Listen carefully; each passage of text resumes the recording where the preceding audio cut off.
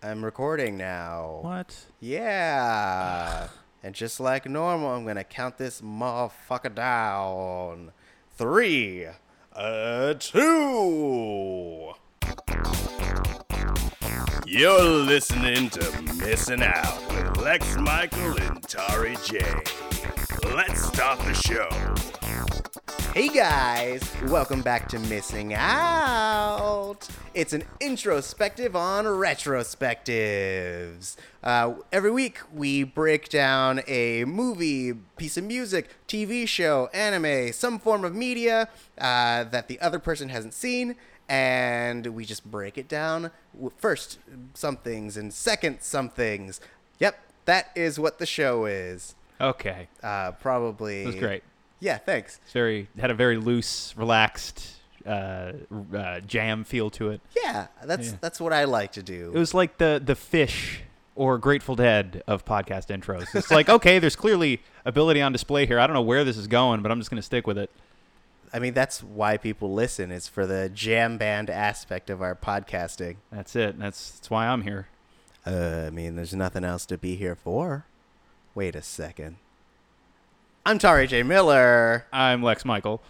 And welcome back. Today we're going to be talking about Blue Velvet, written and directed by David Lynch. This is technically my first David Lynch movie. That was going to be my first question for you, is what your level of exposure to Lynch was before I said, Tari, this week you're watching Blue Velvet. Right.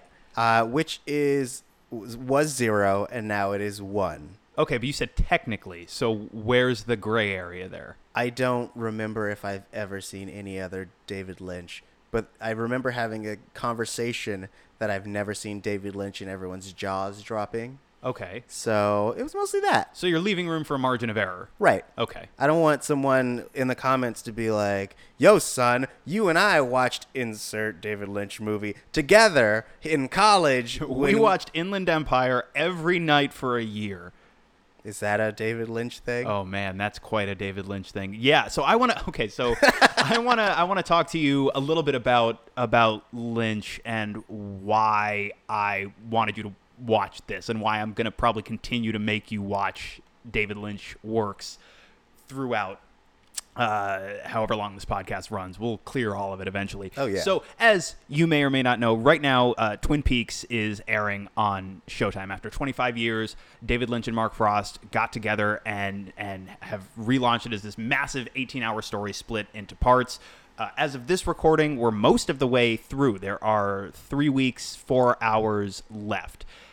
Twin Peaks remains, as it was in its original incarnation, probably the most Your Mileage May Vary show that there is, but is, in any incarnation, probably my favorite TV show that has ever been made. One of my favorite things that I think has been made by people.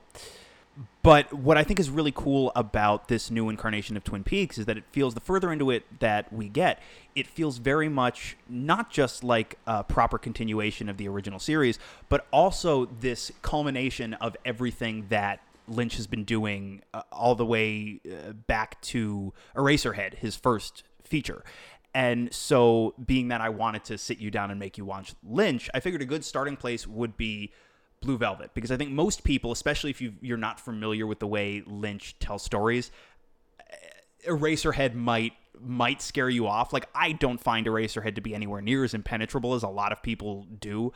I think, like much of David Lynch's work, when you really break down what the themes and the symbolism represents, a lot of it is far more straightforward than it seems at first glance. Mm-hmm. But I figure Blue Velvet is a good, slightly more accessible jumping in point, especially because with Blue Velvet, it's his fourth feature, but that's the one where you really start to see all of so many elements that would carry through the rest of his work begin. And it's a first for a lot of significant collaborations in his career, Laura Dern being a big one, composer Angela Badalamenti being another one.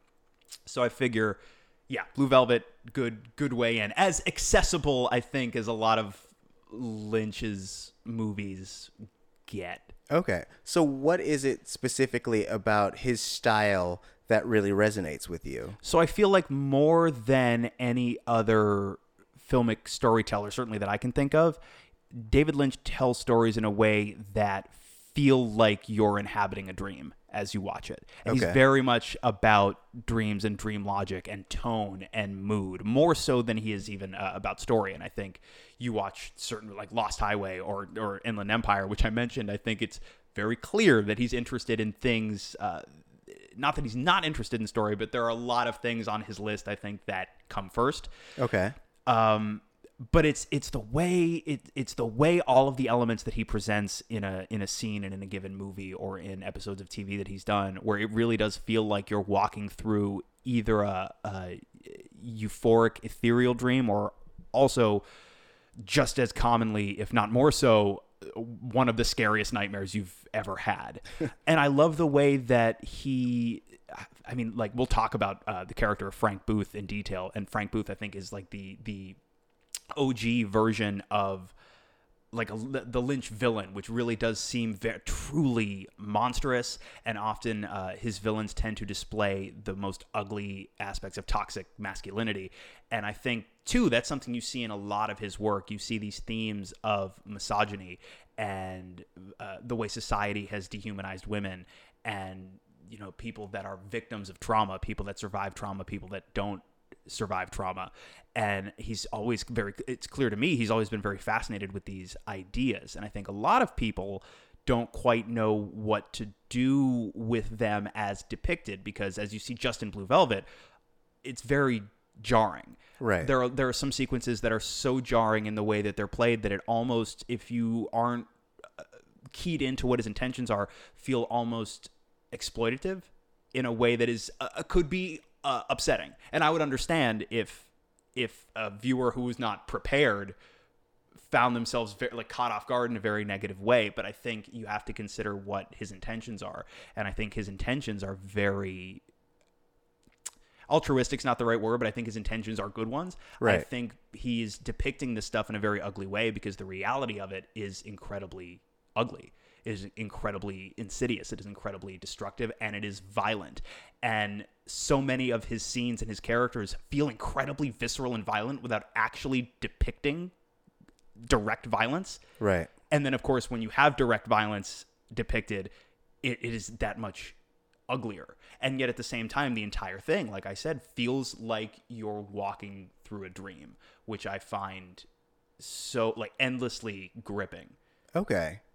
That's interesting. I understand the dream aspect, especially in this movie being my only example so far. I'm gonna sit you down and make you watch Eraserhead at some point. Like once you get used to some of the slightly more accessible. I don't think anything he's made is necessarily commercial, but the closer to what I think most people are used to watching, then we'll go backwards and I'll show you Eraserhead, because Eraserhead is fantastic, and Eraserhead 2, that and Blue Velvet, I think, are very much the two movies that everything else that he's done since has grown from. I think, too, even again, as recently as the new Twin Peaks, there are elements that he's playing with that he's been playing with his entire career, and he's folding a lot of these concepts back in on themselves. But two, I think it's worth mentioning, Eraserhead was his first feature, and then he was hired to direct The Elephant Man, which got him his first Academy Award nomination for Best Director. Blue Velvet got him his second. And then after he did Elephant Man, he was offered Return of the Jedi. Really? Yes, and turned it down. Which is a shame, because it deprived us all for the rest of our lives of a Frank Booth Ewok, which I think would have been fantastic. Like Wicket just trying to bang the crap out of Leia's hat, like that hat that she hands him, and he just puffs some amyl nitrate and tries to fuck the hat. But it might have been slightly left of what they were going for. But actually, he turned it down, and what he went to do instead was he made a movie out of Frank Herbert's Dune, which was his first collaboration with Kyle MacLachlan, and that's probably the primary reason that his Dune is notable. Yeah. It was not well received. It was not a financial success. It's a bit of a tough watch. But that was his first collaboration with MacLachlan, MacLachlan's first credit, Blue Velvet being only his second credit. Got it. And the two of them would obviously go on to be great collaborators. They worked together on Twin Peaks, where Kyle MacLachlan played Dale Cooper. But that's everything leading up to Blue Velvet. And then Lynch talks about when he was developing the movie, he didn't have this fully formed idea. It came to him more or less in pieces. It Right. started with the Bobby Vinton song, which is the title song, which Isabella Yes. Rossellini sings in the movie, and the images that it would conjure for him. And he had this idea, which is you see depicted in the movie. Worth mentioning that a lot of people have picked up on how Kyle MacLachlan's character, Jeffrey Beaumont, is more or less a Lynch surrogate in the movie. Is he? More or less, not Okay. direct. It's not completely autobiographical, although there are autobiographical elements to the movie. Interesting. There are towns that Lynch grew up in that are similar to the town of Lumberton. Yeah. Also worth mentioning, lumber and lumberyards is a thing that pops up in Twin Peaks later, so that's a thread that runs from one to the other. Okay. But Lynch talked about some of the imagery that this song would evoke for him, and one of the images that he had was hiding out and watching a woman overnight in her room. And in the process of watching a woman overnight in her room, a clue to a mystery would present itself. And it would essentially open a door to a different world. And by that same token, he had this image of the severed ear that you see at the beginning with the ants going at it. And the ear, the camera's zooming into the ear, and he's like, the ear, because, you know, it's a hole, it's an entryway, and like it's adjacent to the brain. Okay. And you see too, when the movie begins, when we hit the grass and we see that severed ear, the camera goes into the ear, and we're in now this other world. And I don't know if you picked up on this the first time you watched it. I probably didn't pick up on this the very first time I watched it. I didn't think too much about it. But the camera doesn't come out of an ear again until the very last scene, where Jeffrey's lounging on that chair and the camera pulls out of his ear. And suddenly we're back in a world that is a little more normal. Interesting. I noticed more the shot aspect of it, not the full circle aspect. So I mentioned in my notes that there are a lot of shots where essentially they take you into a new scene, or they transition by doing these really close-ups of assorted things and then coming back out of them. Yeah.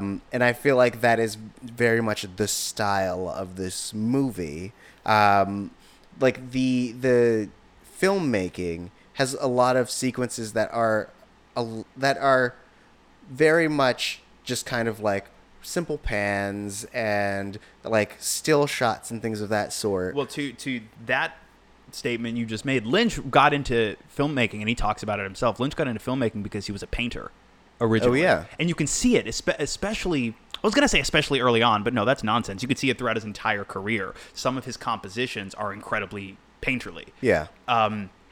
And he talks about he would intentionally paint. He calls it bad painting. Like, he doesn't really refer to himself as a brilliant painter. He talks about how he wants to paint things that are, he doesn't use the word ugly, but something that makes the viewer want to bite them, and not to eat it, like to inflict pain upon it. And Right. that's how he wants to grip people with his art. And he does that by creating what he refers to as bad painting. But Interesting. that as a visualist was his way into filmmaking. Okay, and I can definitely see that, because there are a lot of sequences, or not even just sequences, but just shots that are just very beautiful. Everything in the club, when she's singing and you have all the people behind him, and the way it's lit and all the different colors, like it could in fact be a painting. And even that scene when Kyle MacLachlan walks in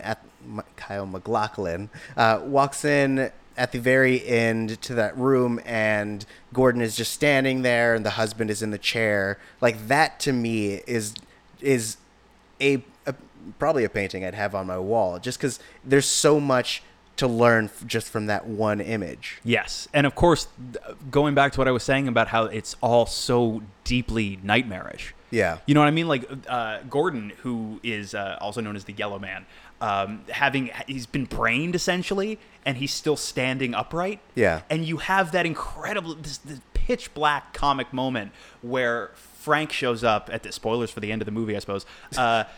Which, if you haven't seen Blue Velvet, do that first. Like, watch it and then come back. Yeah. Because we're going to spoil all of it. Watch it in parallel to this podcast. The most ineffectual, like, badly synced commentary track. Yeah, it'll be great. Is. But so Frank comes in the well-dressed man disguise, and Jeffrey Beaumont has run to the closet to hide, tricking Frank with the radio, saying, Yeah. like, I'm hiding in the bedroom. and Frank is just shooting up the place a little bit, and then he turns and something occurs to him. You see the way Dennis Hopper's playing it, it's just like he has a thought, and you're not really sure what his thought is. Then he just turns and casually shoots Gordon, who finally falls over. Right. Can I ask a dumb question? And this is a plot question. Okay.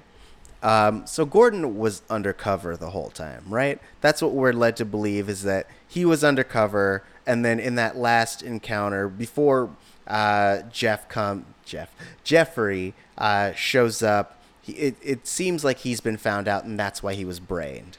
He hears on the radio Sandy's father, the detective, saying like the raid has already begun. Yeah. Right. Like yes. So crooked police officers are a big thing with Lynch too. I'm thinking specifically again of Twin Peaks, a number of characters that work for the law that aren't necessarily on the up and up. Yeah. So I would say yes, it definitely supports that reading.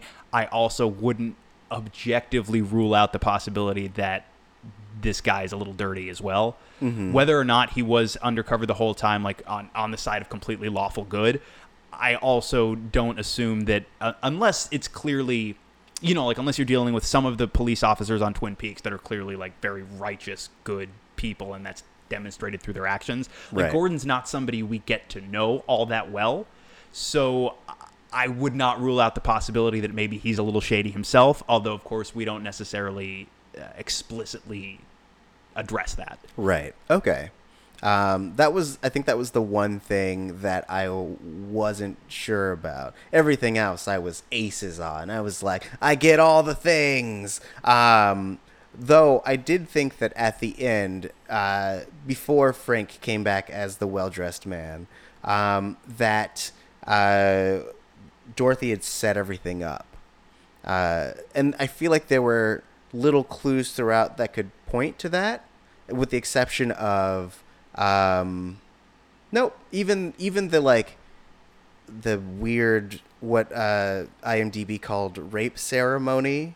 That's what they called it. That scene with Frank, or I guess maybe rape ritual is what they called it, because it's how he does his stuff.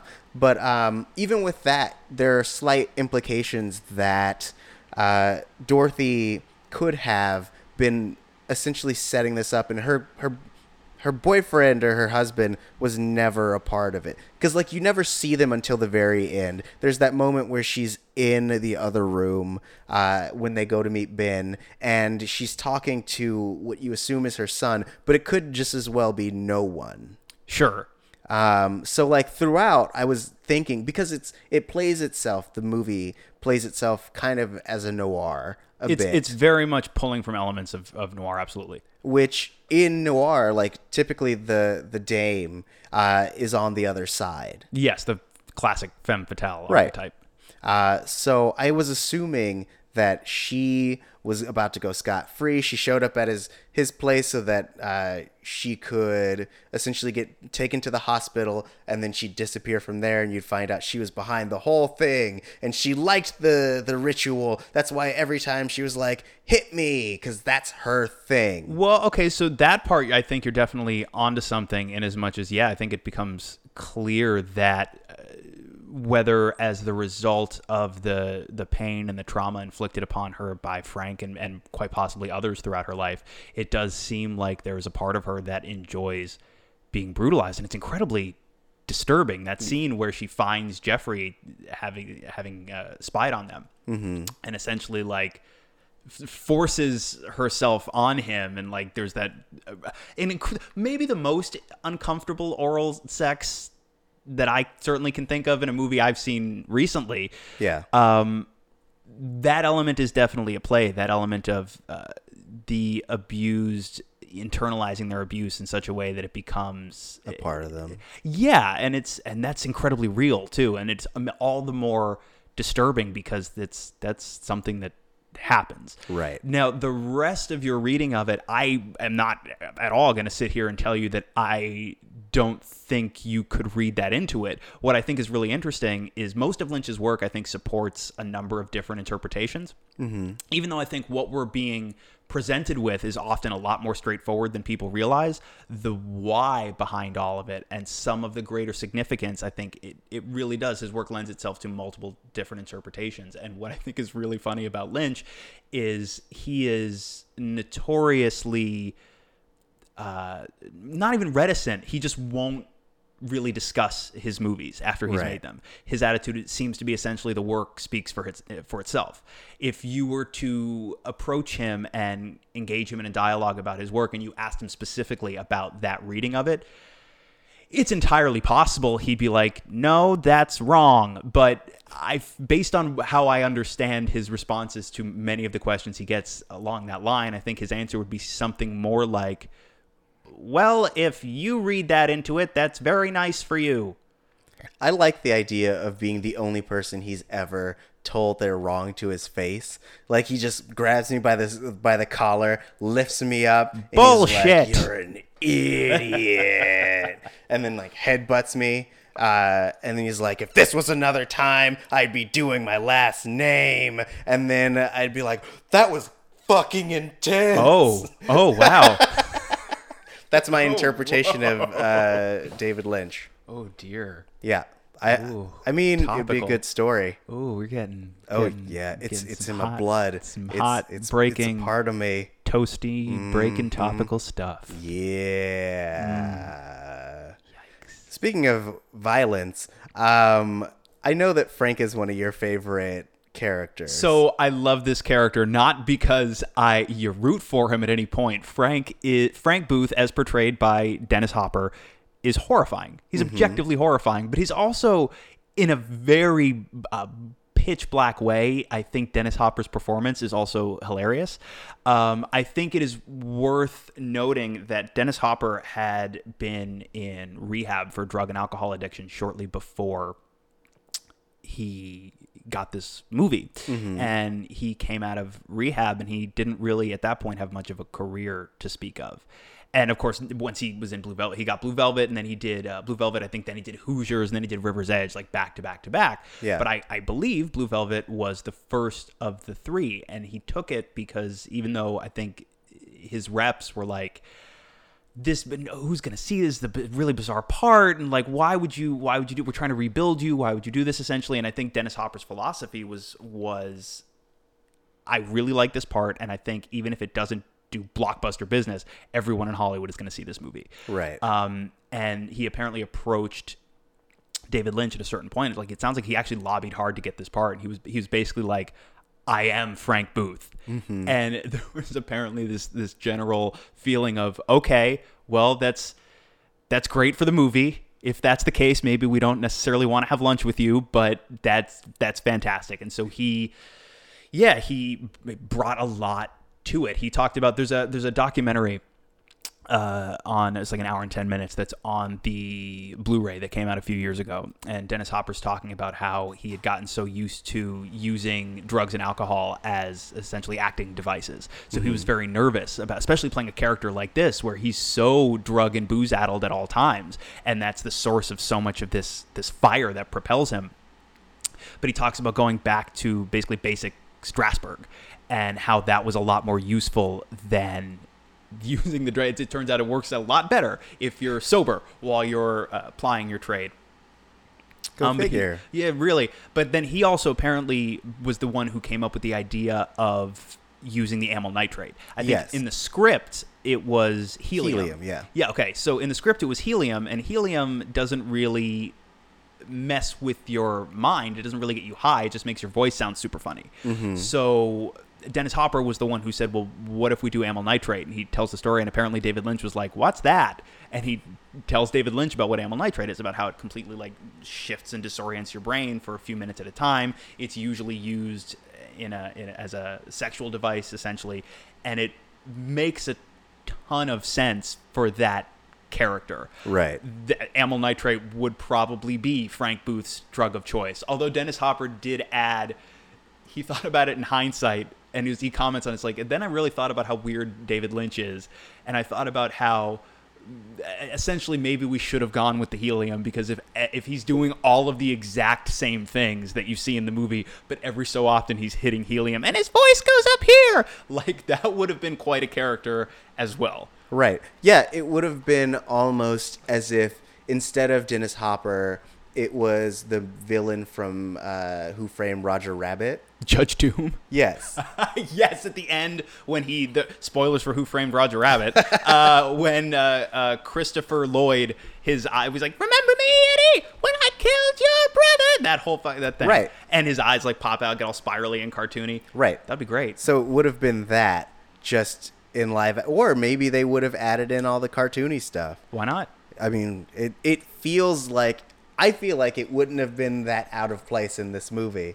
Like, he would have just shown up, and that's just how we see it because he's such a big character. And they're like, "Oh man, didn't you see those eyes?" And everyone's like, "No, I didn't see it." And it's like this crazy reoccurring thing only in the eyes of Jeffrey.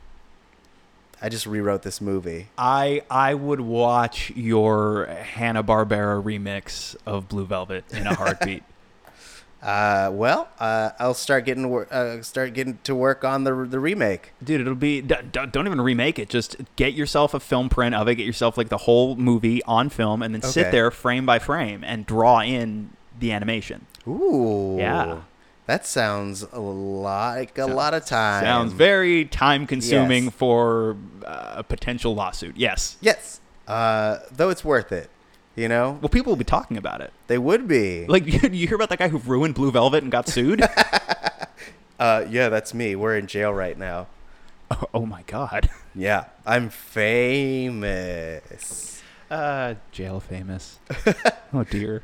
What is the tattoo that you get for doodling over somebody's film print in jail? I imagine it being like one of those film rolls, you know, but with like googly eyes. Okay. But the googly eyes aren't like tattooed on. I have to like put them on every day. Like I just glue them onto the film roll on my shoulder.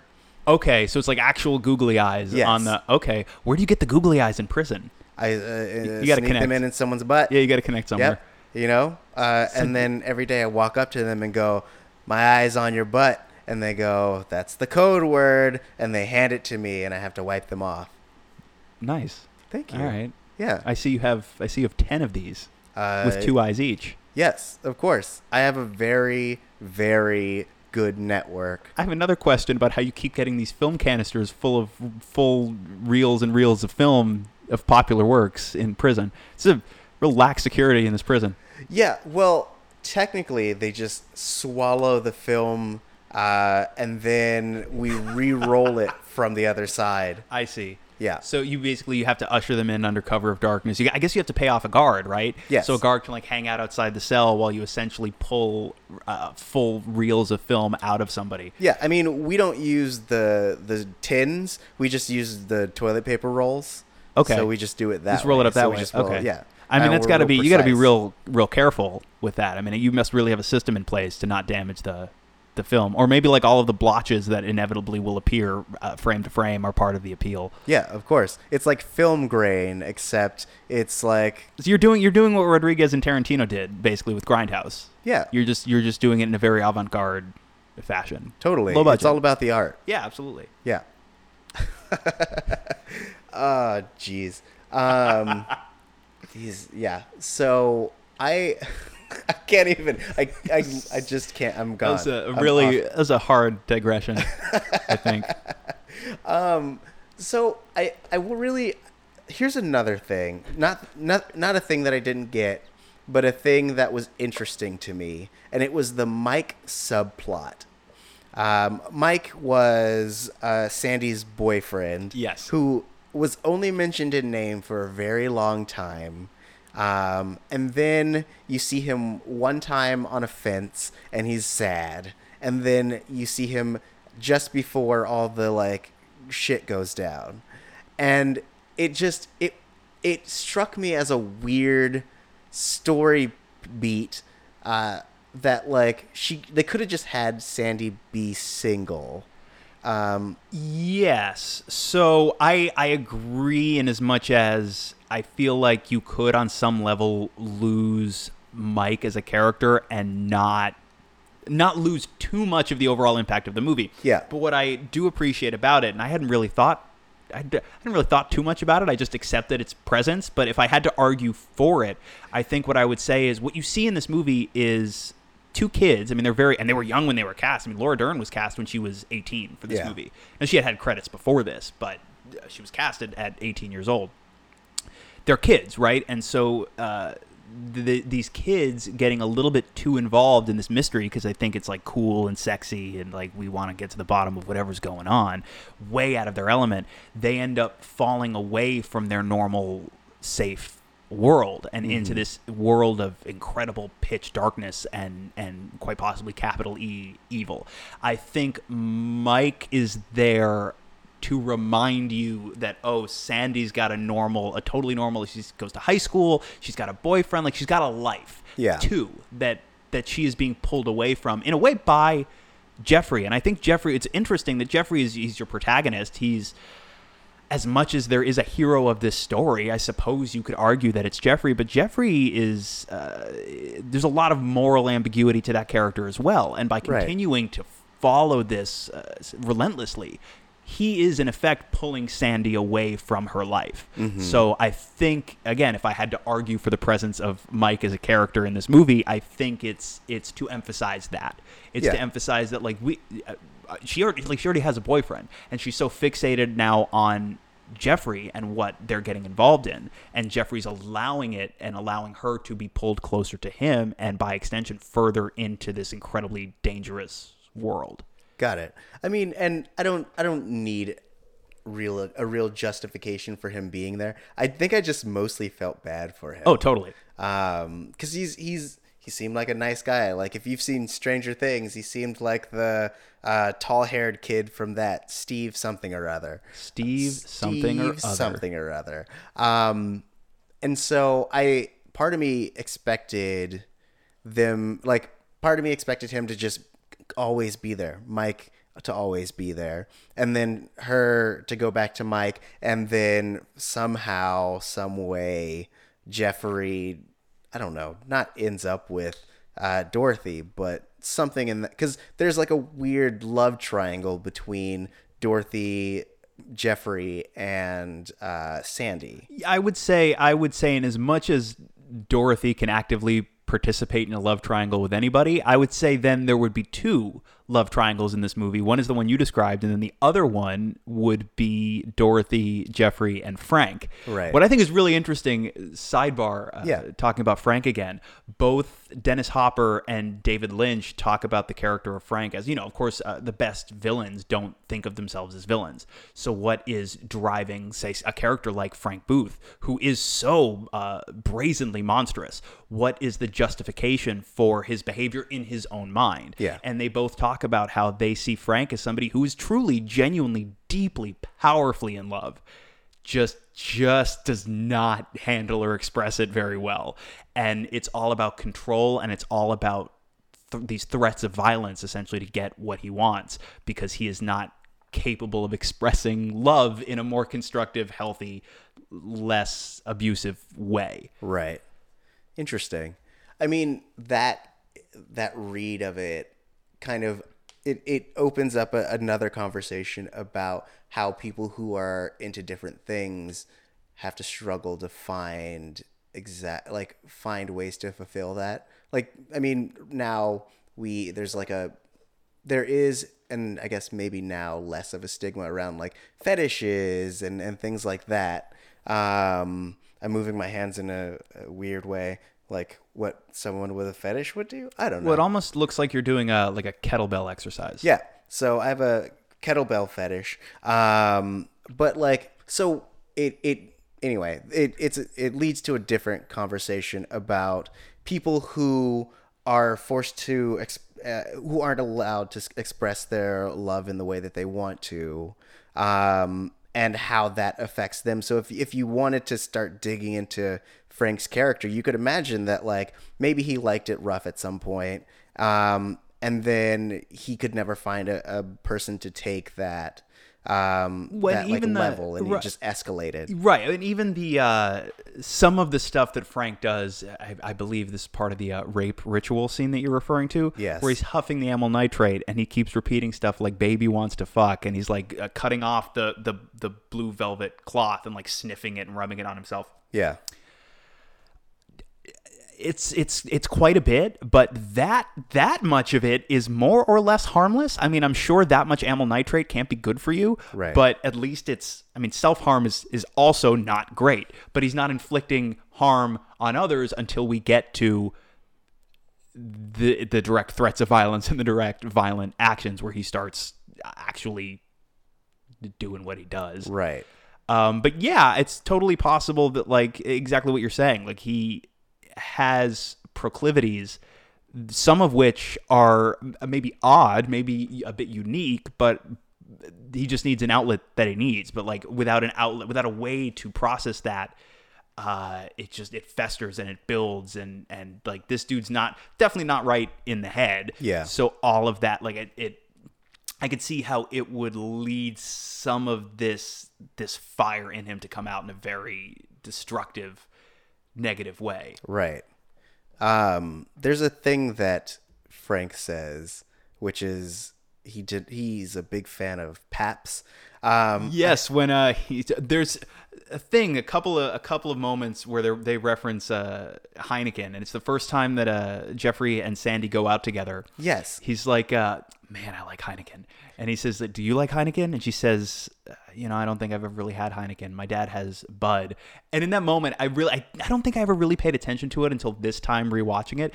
Kyle MacLachlan has a performance moment where I really like, where she talks about how her dad gets Budweiser, and he goes, "King of the beers," and he says it like he's resigned himself to like, this is like, we don't have this in common. I was really hoping that we'd connect over this Heineken, but King of the beer, how am I going to compete with that? King of the beers. It's true. But then of course, when Frank essentially abducts Jeffrey and takes him with his buddies on a joyride, sidebar, among his buddies are Brad Dourif, who big career, Cuckoo's Nest. He's Wormtongue in Lord of the Rings. He's Doc Cochran on Deadwood. He's the voice of Chucky.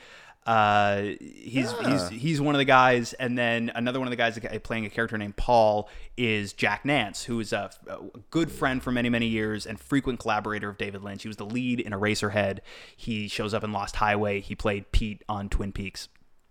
But so Jeffrey's abducted, taken against his will to I believe the first place they go is Ben's place, played by Dean Stockwell, who also massive career. A lot of people, I think closer to our age, know him probably from like Battlestar Galactica, where he's Cavill. But as they're entering, right, like Frank asks Jeffrey, what beer do you like? And he's under his breath says Heineken, and Frank yells at him. He's like, Heineken, fuck that shit, Pabst Blue Ribbon. So what was this movie sponsored by Heineken? I mean, though I will say that, like, and I brought it up to more because kind of what you were talking about, and that just the idea of these little things, specificity makes character moments. Yes. And one thing too, you'll see the more of Lynch's movies I force you to watch, all of so detail oriented, and so every scene is so incredibly specific. And not just in the character interactions, but down to set details, different production design choices, all incredibly detailed and specific. Which is crazy, because it's the fact that these characters, even though pushing forth a narrative, have opinions on like what beer they like is really interesting. And there's that moment when Jeffrey's peeing and he's like, Heineken. Yep. I thought those were really, I guess, not juicy, but very like dense character moments. And I also wonder too, does Frank really prefer Pabst Blue Ribbon so strongly that he takes the suggestion that another beer is preferred as a grievous personal offense? Or was he going to respond like that no matter what Jeffrey said? I don't know. Maybe that was his one chance to like connect. If Jeffrey had said, I like Pabst Blue Ribbon, he would have been like, you're not so bad, boy. But then I also wonder too, it's a little bit like the moment that I referenced before, the scene where there's a disconnect on beer between, I guess, not Sandy herself, but I guess Sandy's dad and Jeffrey. And Jeffrey's response to it is essentially like, oh, okay, well, that's fine. And Frank's response is to literally scream profanities into his face. Yeah. And it met with almost the same crossroad in the conversation. I think the fact that it's that similar and their reactions diverge so aggressively is amusing. That's true. Circling back to that scene in Ben's apartment, I think this was one of my favorite scenes when Ben just starts like singing. Where he's lip syncing to the Roy Orbison song. Right. And it almost felt like a different movie at that moment, which I thought was really interesting. Like it kind of going back to what you were saying about it feeling like jumping into a dream. Yes. If anything in the movie felt that way, it was this sequence where they kind of just go out of their, like, things are happening in the movie and then all of a sudden it stops and we get one of those Lynch-esque picturesque frames. Yes. Where he's standing there, everyone's in their like poses, and then we just get this small sequence of him, what I assume this character does like on a regular basis. He loves singing this song. What I think is really funny is like he's obviously doing a performance, Ben is, but at the same time, Frank is standing off to the side and he's also mouthing the words to this Roy Orbison song too. And I look, clearly, it's not really explored, but clearly this whole like group of incredibly bizarre, violent, depraved men must be big Roy Orbison fans, because not only do they know this song, but they refer to their drugs. They keep using the phrase, the candy-colored clown they call the Sandman, which is the first line of the song. And like obviously, I know Lynch is an Orbison fan because he's used Orbison songs not just here, but also there's Rebecca Del Rio. There's this phenomenal sequence in Mulholland Drive where she does a Spanish language a cappella version of Roy Orbison's "Crying." Yeah. So obviously he's a fan, but I love that like Frank Booth is low key a Roy Orbison fan, which I enjoy. Like they have it after they leave. They have it playing again in the car in the next scene. Like clearly they like their Orbison. I like that he's like, I think this would be a good beating up song. Everyone needs a soundtrack to kick some butt, and it's got to be some Ray Orbison. Why not, right? But also, too, what you're talking about it feeling incredibly dreamlike. I like this blurring of realities that we get, because obviously it's the music is diegetic. It's in the scene. I mean, Frank cuts the song off by turning off the stereo that it's playing from. So it's not like this music is coming from some ethereal, disconnected place. But once the song starts and Dean Stockwell starts lip syncing to it, he is so into it, and it does seem it's so comfortable, so familiar for him, that if you weren't familiar with the Roy Orbison recording, you would be forgiven for thinking this is reality. This is what's happening. Yeah. So we're blending the real and the not surreal. And the effect I was going to say is incredibly surreal. The way we're blending reality with elements of non-reality. Ah, yes. I really like Sandy. Yeah. Yes. She was adorable. I didn't know that Laura Dern was going to be in this movie. Yes. And so when I saw her, I was like, is that Ellie? And I feel like she played it really well. Like she was very innocent, and at the same time, you got a sense of wonder from her, which I thought was really balanced well.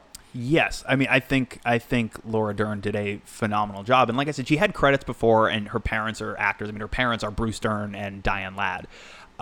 She had credits before that. I want to say there were a good 6 or 7 credits before Blue Velvet, but unless I'm very much mistaken, Blue Velvet was the movie that made people go, "Oh, Laura Dern." And of course, as I mentioned near the beginning of our conversation, this was the first of several Lynch-Dern collaborations. After, and what I think is really interesting too, you talk about how you really liked the characterization of Sandy and the way that Laura Dern played it.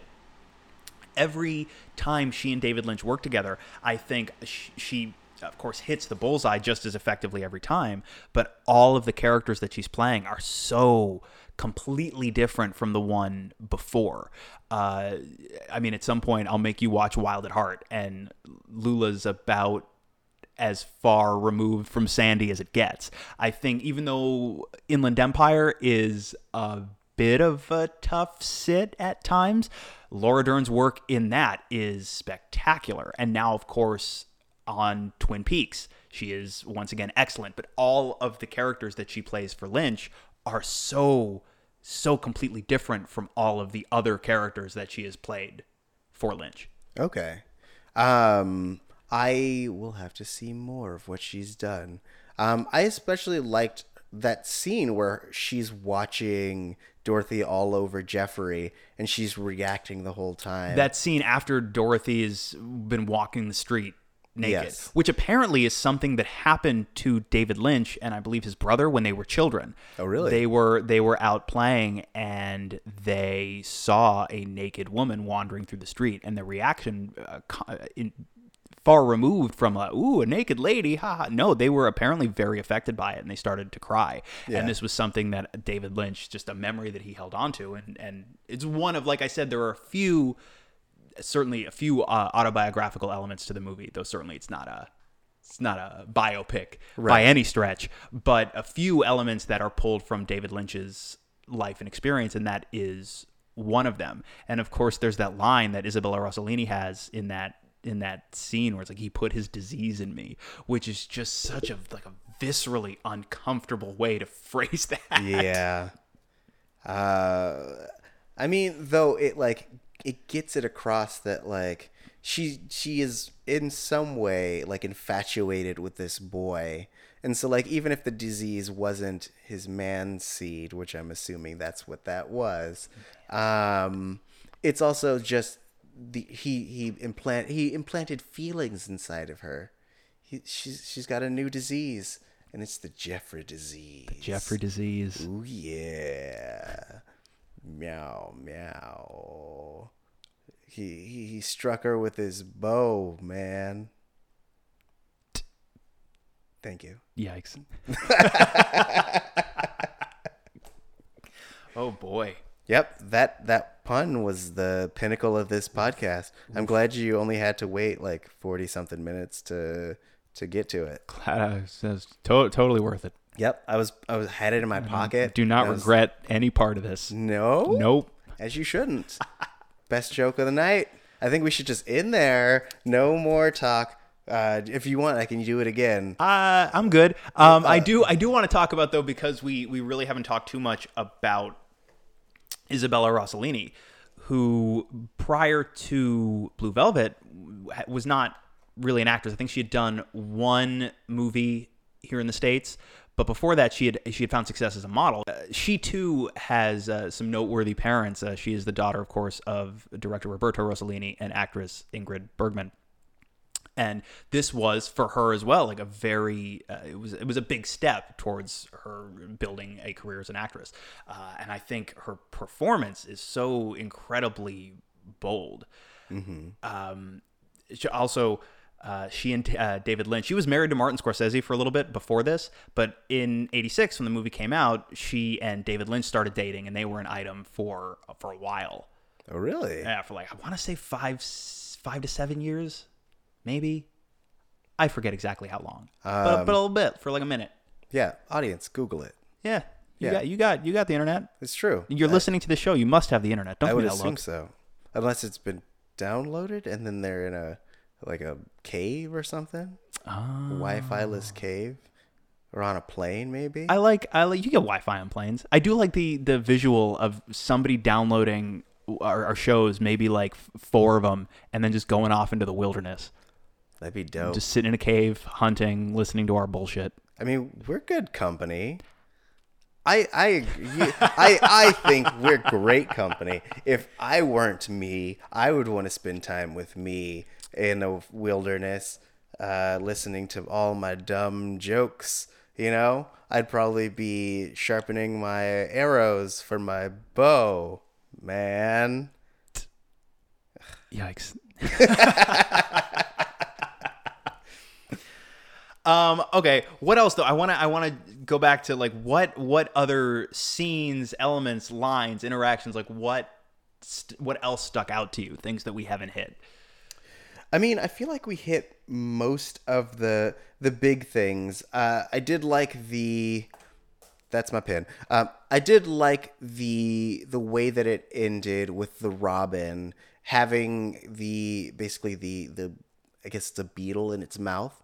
Yeah, go on. Oh yeah, because we get earlier in the when his dad passes out, they go into the underbelly and you see all these violent grubs or whatever Like these you want to ants call them. essentially going Right. at each other or going at the ground. Yeah. And then at the end, this Robin, who is the symbol of their dreams, has this beetle in its clutches in terms of they've nabbed the part of the underbelly of this town. Yes, and two, you're hitting on two themes that are especially from Blue Velvet forward, big recurring thematic motifs within Lynch's work. One of which being, again, you see it most prominently outside of Blue Velvet. You see it most prominently, of course, in Twin Peaks.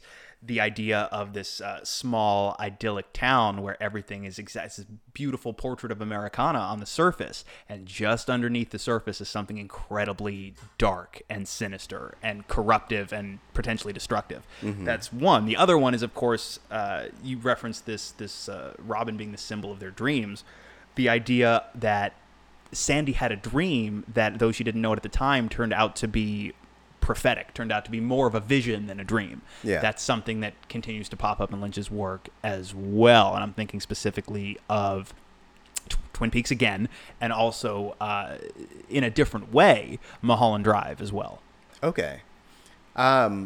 Is the like I don't want to call it obscure storytelling, but like, is the non-conventional storytelling what appeals to you most? I mean, I know that like as someone who is always consuming media, it gets harder and harder to enjoy things because I always kind of know where they're going. For sure. But when I find a director or a writer or a piece of content that I can consume and I can actually follow this story from beginning to end and really feel that surprise, it's invigorating. And I imagine that is what makes David Lynch's stuff so appealing, is that you never know exactly where it's going, but you're in for the ride. Yes, absolutely. And for me, it really is what you were saying. It's a matter of nothing else to me feels like Lynch.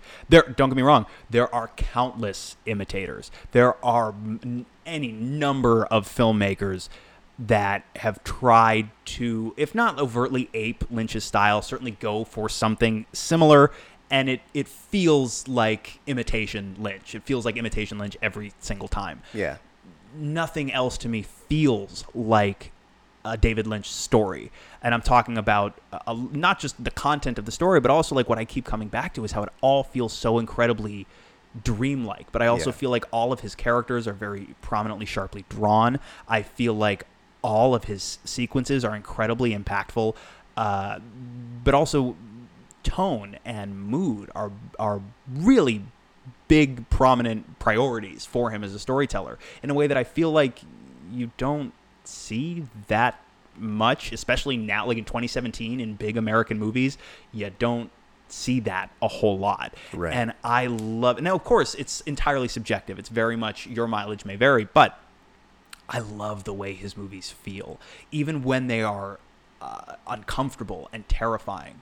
It feels like it feels like a dream. I don't know anybody else who so consistently captures what I understand dreams to feel like. Now, not all of my dreams are as disturbing as some of what David Lynch depicts, but it really is. It's dream logic more than it is real world logic.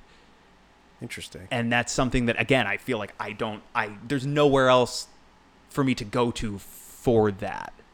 Yeah. I think I've said this in a tweet before, but I really like hearing about things that you're passionate about. About me personally? Yes. You. Oh, thanks. This is the moment when I gush about Lex Michael. Do it, man. Gush. Give me that gushy wash. Bathe me in validation. It's because it it comes from a really genuine place, and you can tell that you really like the content. And so like you talking about David Lynch and the way that you describe it really makes me want to dive in more, and and that's partially why we do this. And I hope that like our audience feels that way as well, because that's what I feel is the best part of sharing stuff that you enjoy, is that like your like love is infectious. It's like a disease that we can put in you. Yeah. Ooh, yikes. So I'm gonna start wrapping us up. So I will do so by saying that I would definitely recommend this. And now if you're listening and you've never seen a David Lynch movie before, and this is your first time with Lynch's work, and you find yourself either turned off by elements of it, which I understand it can be very jarring if you're not prepared for the story you're being told and the way it's being told to you, give yourself time to absorb it, because like I remember a long time ago, my friends got into David Lynch before I did. And I watched his stuff, and I didn't think it was bad or incompetent by any stretch. But I found when I first encountered David Lynch, very similarly to when I first encountered Tom Waits, who we've talked about on this show before, I found it a little bit impenetrable. So I do completely get it. But I would advise anyone who is potentially interested in Lynch's work, give yourself a chance to overcome that feeling of I don't know how to access this, because you may discover, now you may not, but you may discover like I did, oh, he's one of my very favorite storytellers. And I do think one thing that I wanted to address a little bit earlier is very brief, but one point that I think is really cool is first of all, you don't get a movie like Blue Velvet or much of Lynch's work if it gets, for example, studio noted to death. It'll lose that flavor, you lose that uniqueness. David Lynch was able to make a deal on Blue Velvet with the De Laurentiis company, wherein he would get full artistic control and final cut in exchange for effectively slashing his salary and bringing it in for $6 million. That was apparently the entire budget. Like a lot of the actors were so passionate about the material and were really eager to work with him, and worked apparently for all of them barely above scale. Oh, really? And you see what results from the word visionary gets thrown around so much that it's more or less lost all meaning, so much so that I almost feel silly using it. But when you let a visionary storyteller like a David Lynch go, you know what I mean, and tell his story, that's the only way you get a movie like this. And it's the only way, frankly, you get like... my mind is blown every single week right now when I see a new episode of Twin Peaks that Showtime gave David Lynch and Mark Frost the freedom, the leeway to do everything that they're doing. There are I keep saying to anybody who I engage in conversation about it, it feels like such a gift to have more Twin Peaks now. Not just because I am so deeply enamored of that show and have been for a decade, but also because it's 18 hours of David Lynch. It's 18 hours of material from one of my very favorite storytellers that feels so unlike anything else that there is. I feel like I could keep going, you know what I mean? But that's what it comes down to for me, is nothing else makes me feel the way his stories make me feel. Yeah. And it's something that I feel like if I didn't have it, I would be looking for it. Mm-hmm. Does that make sense? No, I get that completely. Yes. I'm kind of that way with certain music types. So like I'll hear a song and I'll be like, I need more of this, but it's very hard to find because it's a mix of genres and things of that sort. So I definitely get that feeling. And I am sure that everyone at home also gets that feeling. And they should tell us about it on Twitter. Make sure to follow us on Twitter at MissingOutcast. That's MissingCast. Also, if you're listening to this, make sure that you go onto iTunes and hit that thumbs up. Make sure you go onto iTunes. I also think you spelled it missing cast. Unless I missed the OUT. Nope. Did I miss the you, OUT? You got it. All right, I'm going home now. I'll see you guys later. Char's been hitting Fire. that Pabst Blue Ribbon. Pabst Blue Ribbon! God damn it. Anyway, follow us on Twitter at Missing Outcast, MissingOutcast, Missing Outcast on Twitter. And make sure to leave us a rating, leave us some comments. It helps us get to the top of the charts on iTunes and helps other people like yourself or unlike yourself find us, and it helps us build our brand, and it helps us make more content like this for you, because we do it for you, and we do it for us, but mostly for you. And also, it just really helps us feel good as people. Who doesn't enjoy a good pat on the back every so often? It's true. Also, if you just want to chat with us about random things, you can hit us up on our personal Twitters. Mine is at TariJ. It's TARIJAY. And I am at the Lex Michael on every social media platform that I have, which is most of them. Yeah, I would imagine so. There's most of them. Yeah, all the social. Get them on Friendster. Get them on Kick. Get that MySpace going. Yeah, MySpace, Snapchat. What else is dead? But still, follow us on Twitter. Thanks. Bye.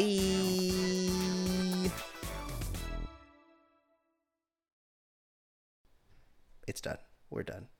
It's the end. We're all done. Oh, can I go home now? Nope. You're still. Can I see my husband and son? Chained. Can I see my husband and son, please? No. Do I have to sing for you?